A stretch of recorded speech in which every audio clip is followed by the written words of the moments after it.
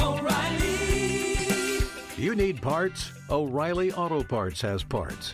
Need them fast? We've got fast. No matter what you need, we have thousands of professional parts people doing their part to make sure you have it. Product availability. Just one part that makes O'Reilly stand apart. The professional parts people. O'Reilly Auto Parts.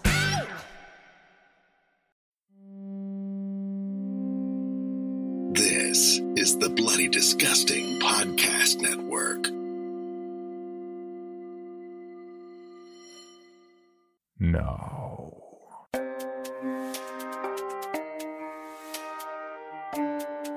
This is Creepy, a podcast dedicated to sharing the most famous, chilling, and disturbing creepypastas and urban legends in the world.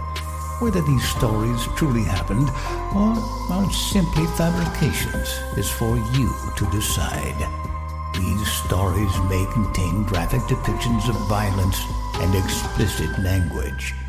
Listener discretion is advised.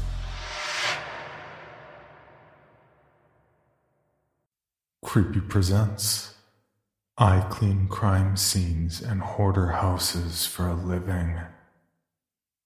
Written by Dopabean and narrated by Nate Dufort. Part 4. Third update. I went to the suicide house by myself. By midnight, I still hadn't heard from Kurt, which was surprising. He'd been doing extremely well for a man whose arms looked like fleshy honeycombs, and I expected him to check in periodically, if only to let me know that he was still alive. It occurred to me that I was expecting too much.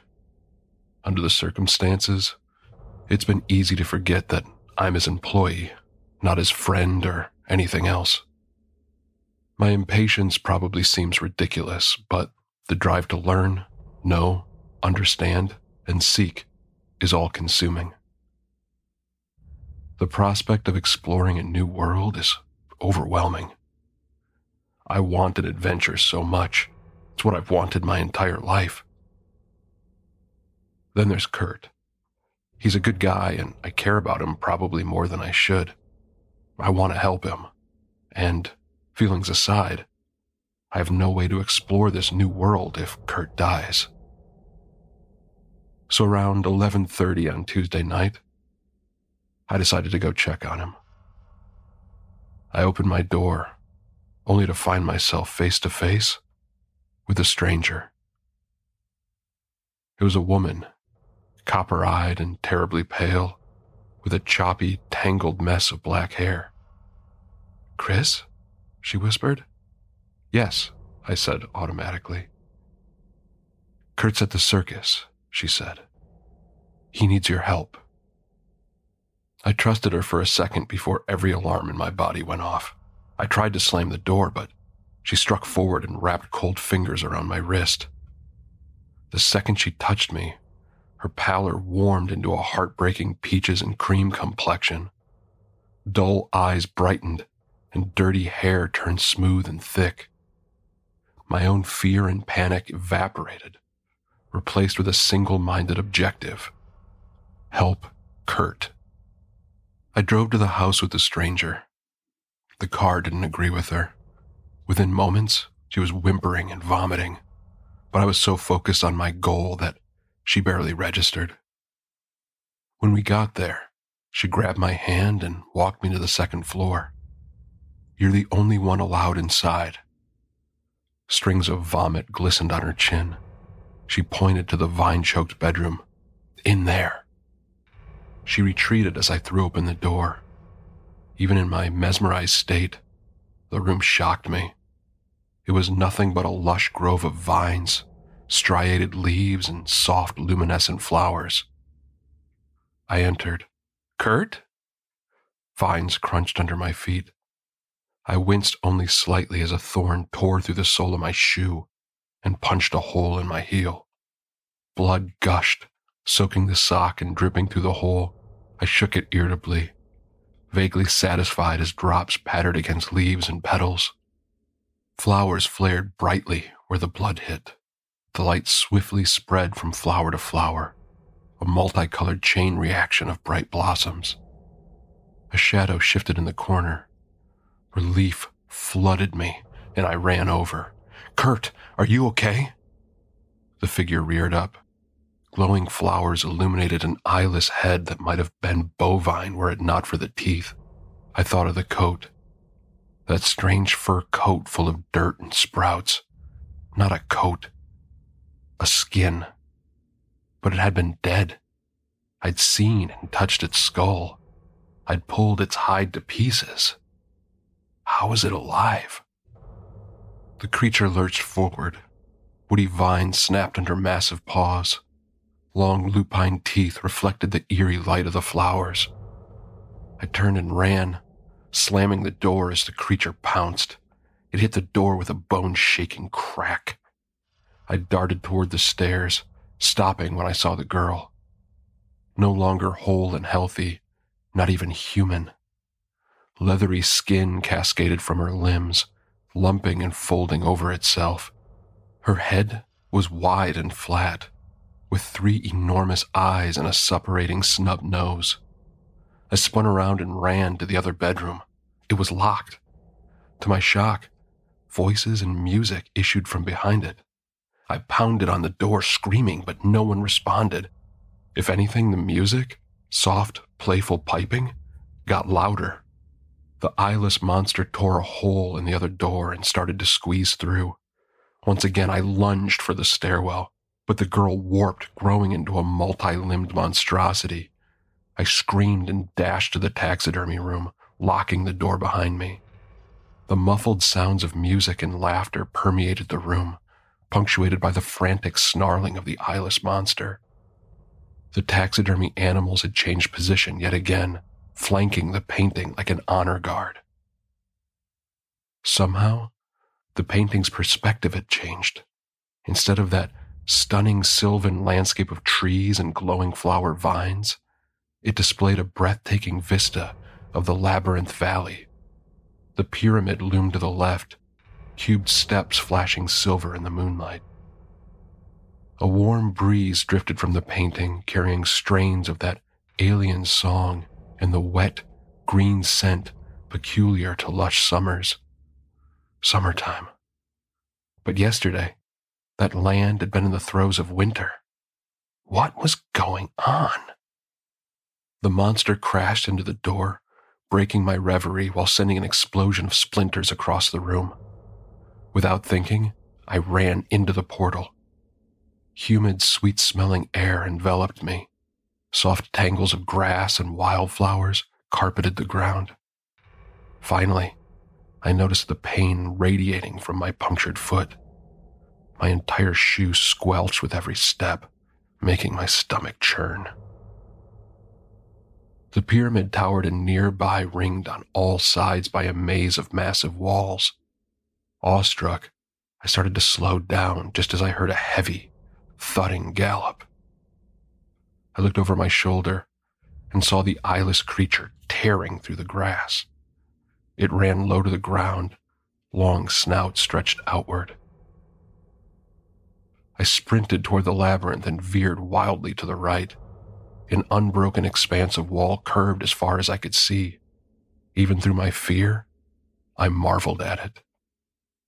The walls were smooth and richly dark. Carvings covered every surface, a mixture of unrecognizable characters and hieroglyphs. Finally, I saw a light ahead, soft and soothing green. It reflected off the walls like a beacon.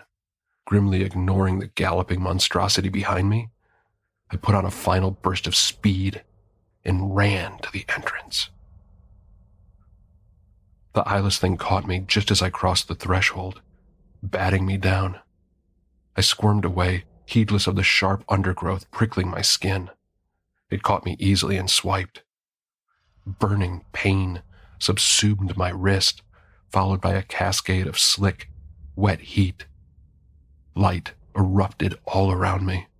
The flowers again, blazing to life all around me. I cradled my injured wrist, shivering as blood streamed over my fingers. The monster thrust its snout against my throat. For a terrible instant, its teeth pressed into the soft skin. Then it pulled back, leaving a cluster of fur and sprouts in the hollow of my throat. I crawled to my knees, sobbing, and scuttled away. The pale light illuminated it fully. A broad, bony crest lay atop its long snout, creating a sharp angle that somehow looked inorganic. Thin, brittle skin stretched painfully over its skull, splitting apart in several places to reveal the bone beneath. It didn't have enough flesh to cover its teeth or gums, resulting in a perpetual snarl. Its head was enormous, far too large for its low, muscular body. It tried to raise its head, but couldn't. The snout lifted several inches before plummeting back into the earth. The monstrosity retreated suddenly, disappearing into the tall grass as a shadow swept across me. I turned around, already knowing what I would see. Sleek, long hair shone like glass. Inhumanly sharp planes created an angular, hypnotic face that was equal parts breathtaking and horrifying. He knelt in front of me. I kicked away, feet tangling in the long grass, but grabbed my hands and pulled me close. His skin glimmered strangely, moon-white and iridescent, comprised of a delicate, overlapping pattern that reminded me of scales.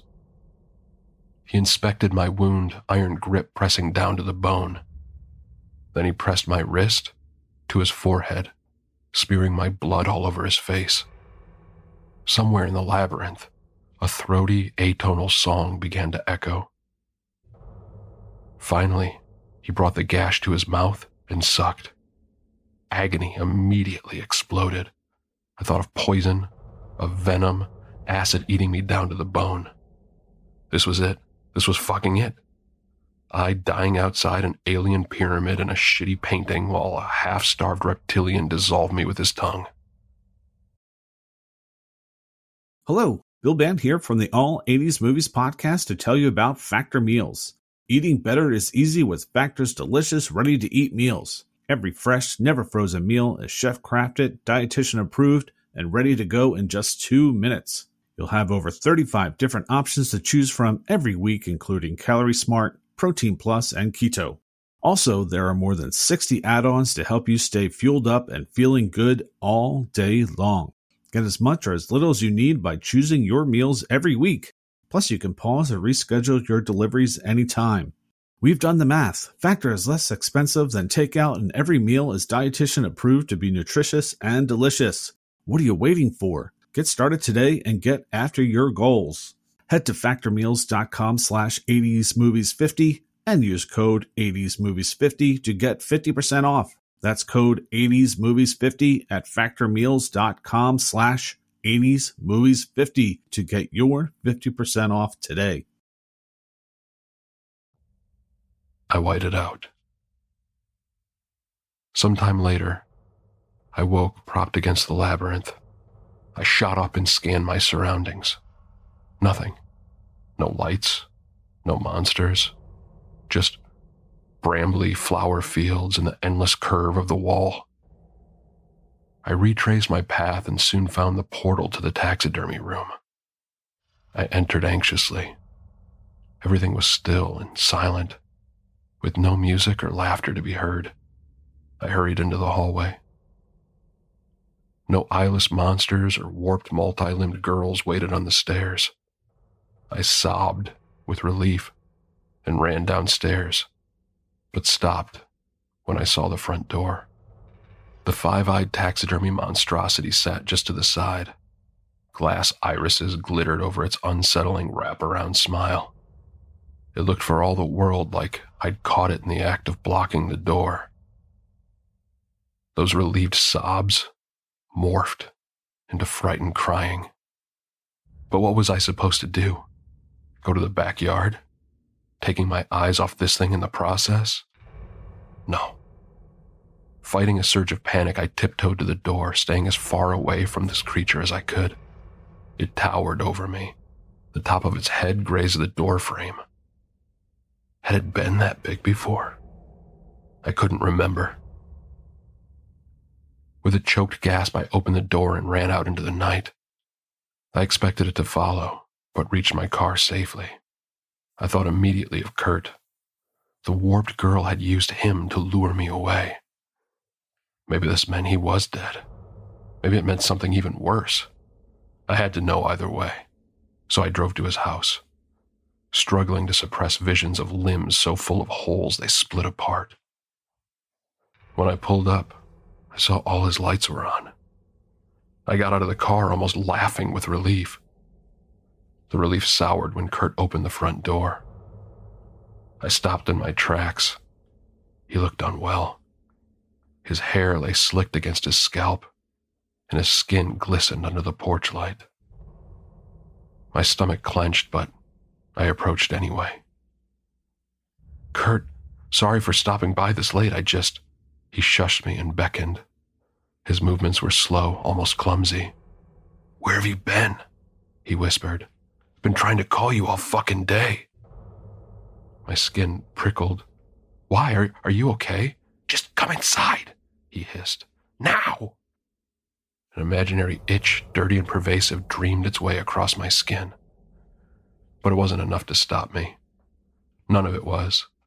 Not the portal or the pyramid, nor the eyeless monster or the long-haired man. Certainly not Kurt or the deep burrowing holes in his arms. So I went to him. Up close, Kurt's wet skin looked painfully weird. Far too smooth and almost slimy, like he'd coated himself in a thin layer of Vaseline. In his arms, the holes were gone. Whole, unblemished flesh, not only healed, but completely regenerated.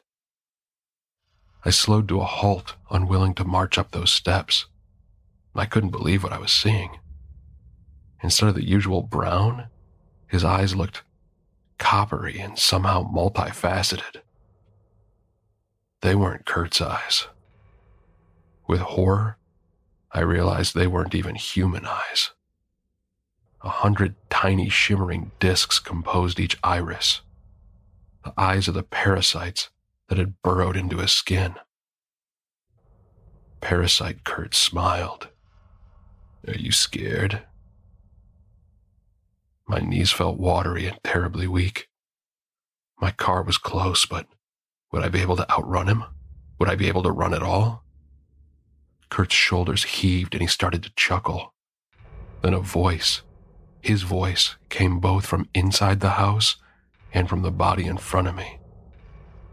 "I'm scared too, but holy shit, come have a look." Kurt, pale, sick, exhausted Kurt, appeared behind his shiny doppelganger. They laughed in tandem, then waved me inside. Shiny Kurt's movements were clumsier and lagged slightly, but there was no doubt about it. They were moving together. I tried to run, but my knees gave out and I fell instead. Shiny Kurt helped me up, in the process leaving a glistening handprint of film on my arm. "Come inside," he repeated. One Kurt is scary enough. With two, I had no chance of getting away. So I followed his parasite doppelganger into the house. "What is this?" I asked. Kurt grinned. With a surge of nausea, I noticed that his arms remained pocked with dark, inflamed holes. "The sunlight didn't kill them. It made them grow." An unsettling mixture of fear, disbelief, and irritation rattled my already shot nerves. "Your parasites grew a new you, and you're happy?" "I can control him." Kurt threw his arms into the air. A fraction of a second later, Shiny Kurt followed suit. "I can speak through him. I can see through his eyes."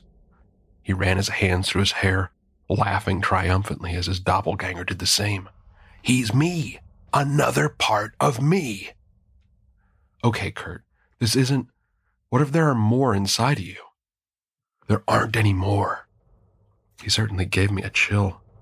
For the first time since it started, I wanted no part of it. They're all him now. Somehow, I talked both Kurts into sleeping. It's been several hours now. I'm worried about Kurt. The holes in his arms look infected. Even worse, I lost a lot of time. I last spoke to Kurt Tuesday afternoon. It's now Thursday evening. An entire day passed while I was in that portal. It doesn't make sense at all. According to the way the seasons change in the painting, time passes more quickly there than it does here. As for the injury inflicted by the eyeless thing, it looks all right. The edges are too pale with an iridescent sheen. I can't think about it for too long. I can't think about Kurt either, really. I've tried to sleep a few times, but whenever I drift off, I hear the faint sound of that piping combined with the atonal singing I heard in the labyrinth. Every time I wake up, I have to fight the urge to return to the house, to that portal. I'm finally afraid. Finally seeing this entire situation for the horror show it is, rather than the adventure I wanted it to be. I don't know what I'm going to do, though. They know my name and have my blood. I don't think I have a way out anymore. For more information, including pictures and videos of the stories told on this podcast, or to suggest stories for future episodes, please visit us at CreepyPod on Twitter, Instagram, and Facebook, or email us at creepypod@gmail.com. All stories told on this podcast can be found at creepypastawikia.com and are protected by a Creative Commons license. Some rights reserved unless otherwise stated.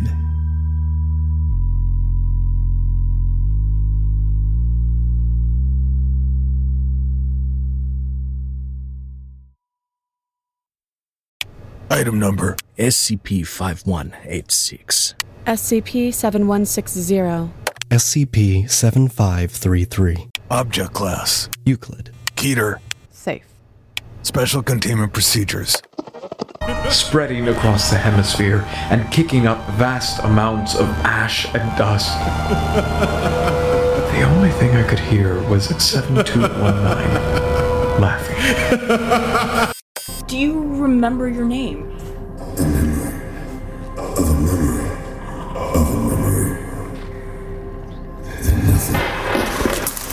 Heartland Counseling. Appointment update. I feel them again. Heartland Counseling. Appointment update. They're in my ears! Heartland Counseling. Appointment update. Nobody understands! SCP Archives is a weekly fiction podcast. Each episode, we dive into the strange, the unknown, and the... Find us on Apple Podcasts, Spotify, or at scparchives.com.